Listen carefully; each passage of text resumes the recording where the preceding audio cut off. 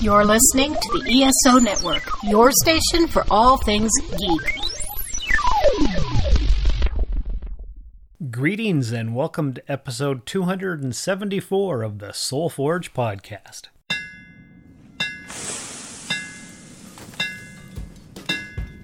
Welcome to the Soul Forge, a place of silent mystery, quiet contemplation, and outright mayhem. Join your host, Sean Vanderloo, as he guides you through the adventures of living. Together, we'll talk about life and love, sex and dating, joy and heartache, memories and loss, and so much more. Don't worry, it's not nearly as pretentious as it sounds. Get ready for life, the universe, and everything on the Soul Forge.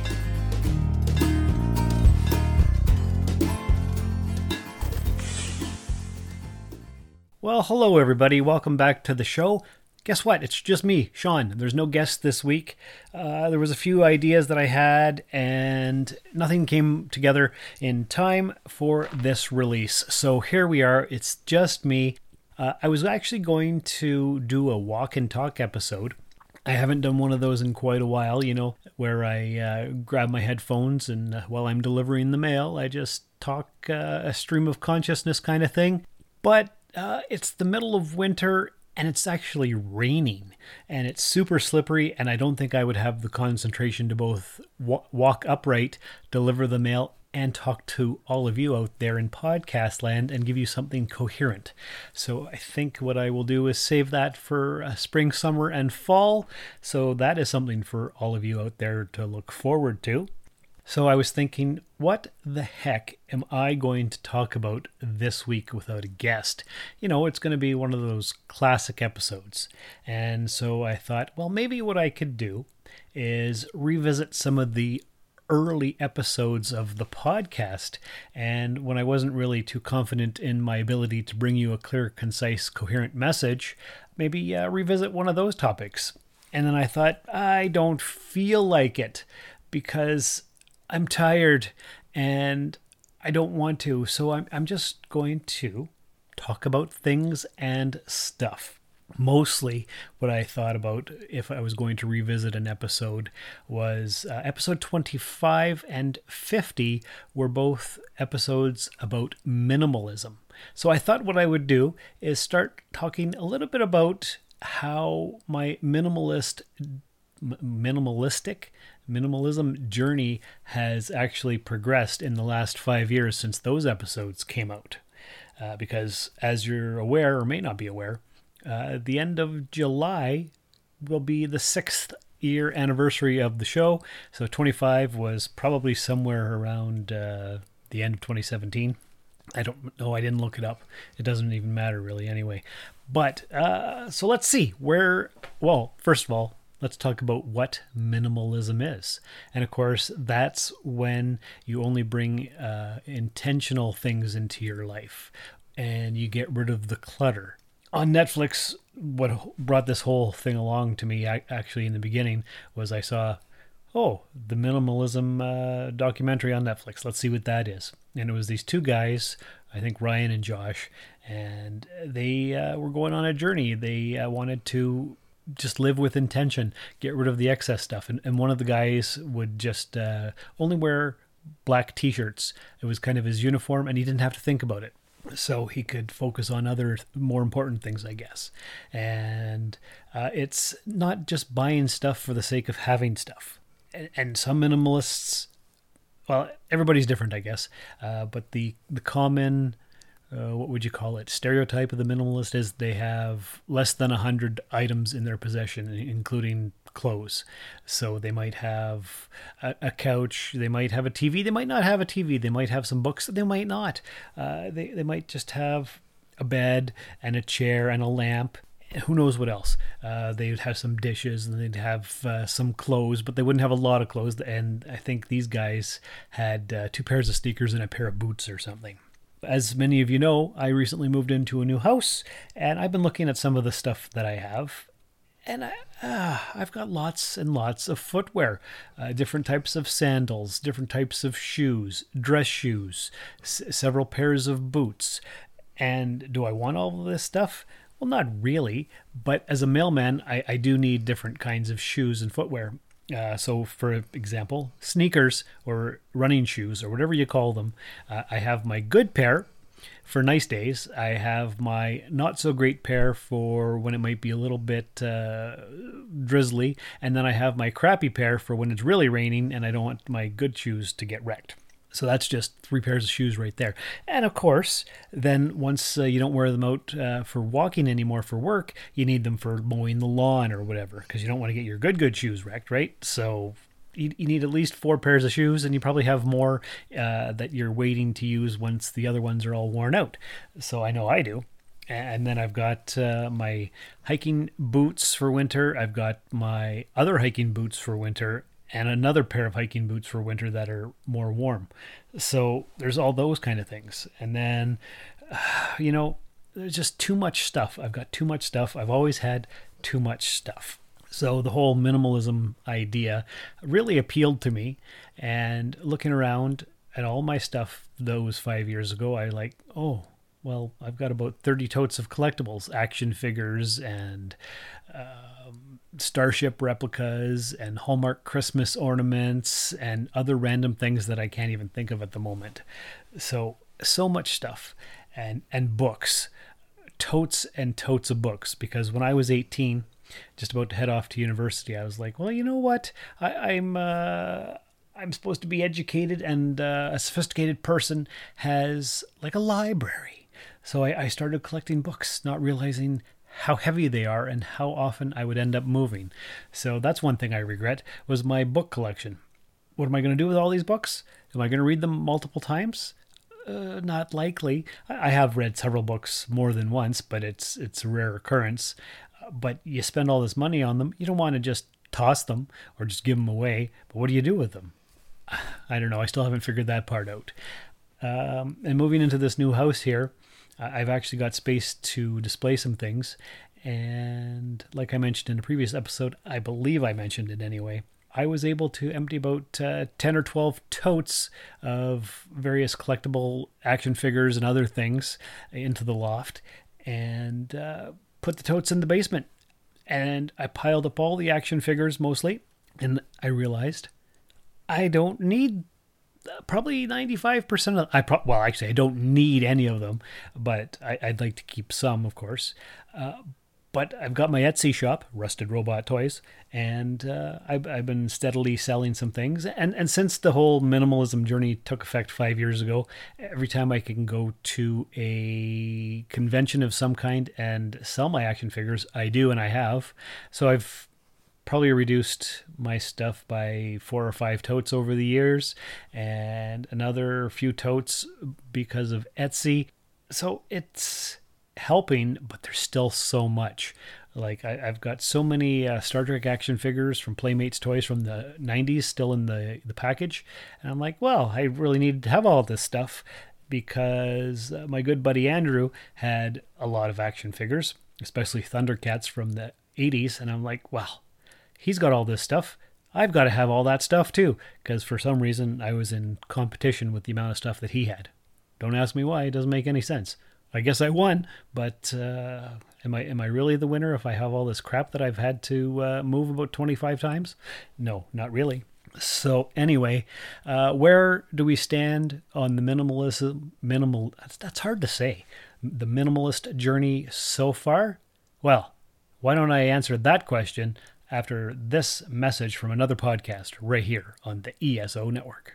It's time for a promo for the Epsilon 3 podcast. The Epsilon 3? What do we talk about? It's a Babylon 5 rewatch podcast. Babylon 5? What's that? It's the greatest 1990s sci-fi show in history. How are we going to watch it? With glee and excitement. How would we rate those kind of episodes? Out of jump gates. How many jump gates? Out of 5 jump gates. Because it's Babylon 5. That is correct. If you go to Zahadum, you will die. But you know what you won't do? You won't die listening to the Epsilon 3 podcast, right here on the ESO Network. Okay, and we're back. Well, I'm back, because nobody else is here. It's just me and all of you out there listening. But anyway, where are we on the minimalism journey? I am not a minimalist, and it is very difficult to be one. I have gone through my clothes recently. I've got a lot of clothes, and I've got a box here that I'm going to give to my younger brother, Robin. Is he going to want them? Maybe. I don't know. But it's just a mere drop in the bucket of the clothes that I have. And of course, I've got a lot of clothes because my uniform for work, so there's that. But just my regular day-to-day clothes. I probably don't need all the shirts that I have, but I like them, and I don't always wear them all, but they're there just in case. And all the plaid button-up shirts that I have, I probably don't need 10 plaid button-up shirts, but I have them. So yeah, I've got a lot of stuff, and it's very difficult for me to reduce the amount of stuff that I have. I've been doing it slowly here and there, but my parents were both mild hoarders or nostalgia stuff keepers, I guess. My mom ended up with a lot of the furniture and items from dead relatives, and now I've ended up with most of them. I've got stuff from my mom, I've got stuff from my grandparents and my great-grandparents, stuff that I'm not going to use, dishes and stuff. I've got my great-grandfather's set of 4 pipes and a tobacco holder, which I have in my great-grandmother's hutch, so it's on display. What the hell am I going to do with that stuff? I don't know. It's nostalgic, I guess, so I've got it, even though I don't remember my great-grandfather smoking a pipe and he died when I was 10.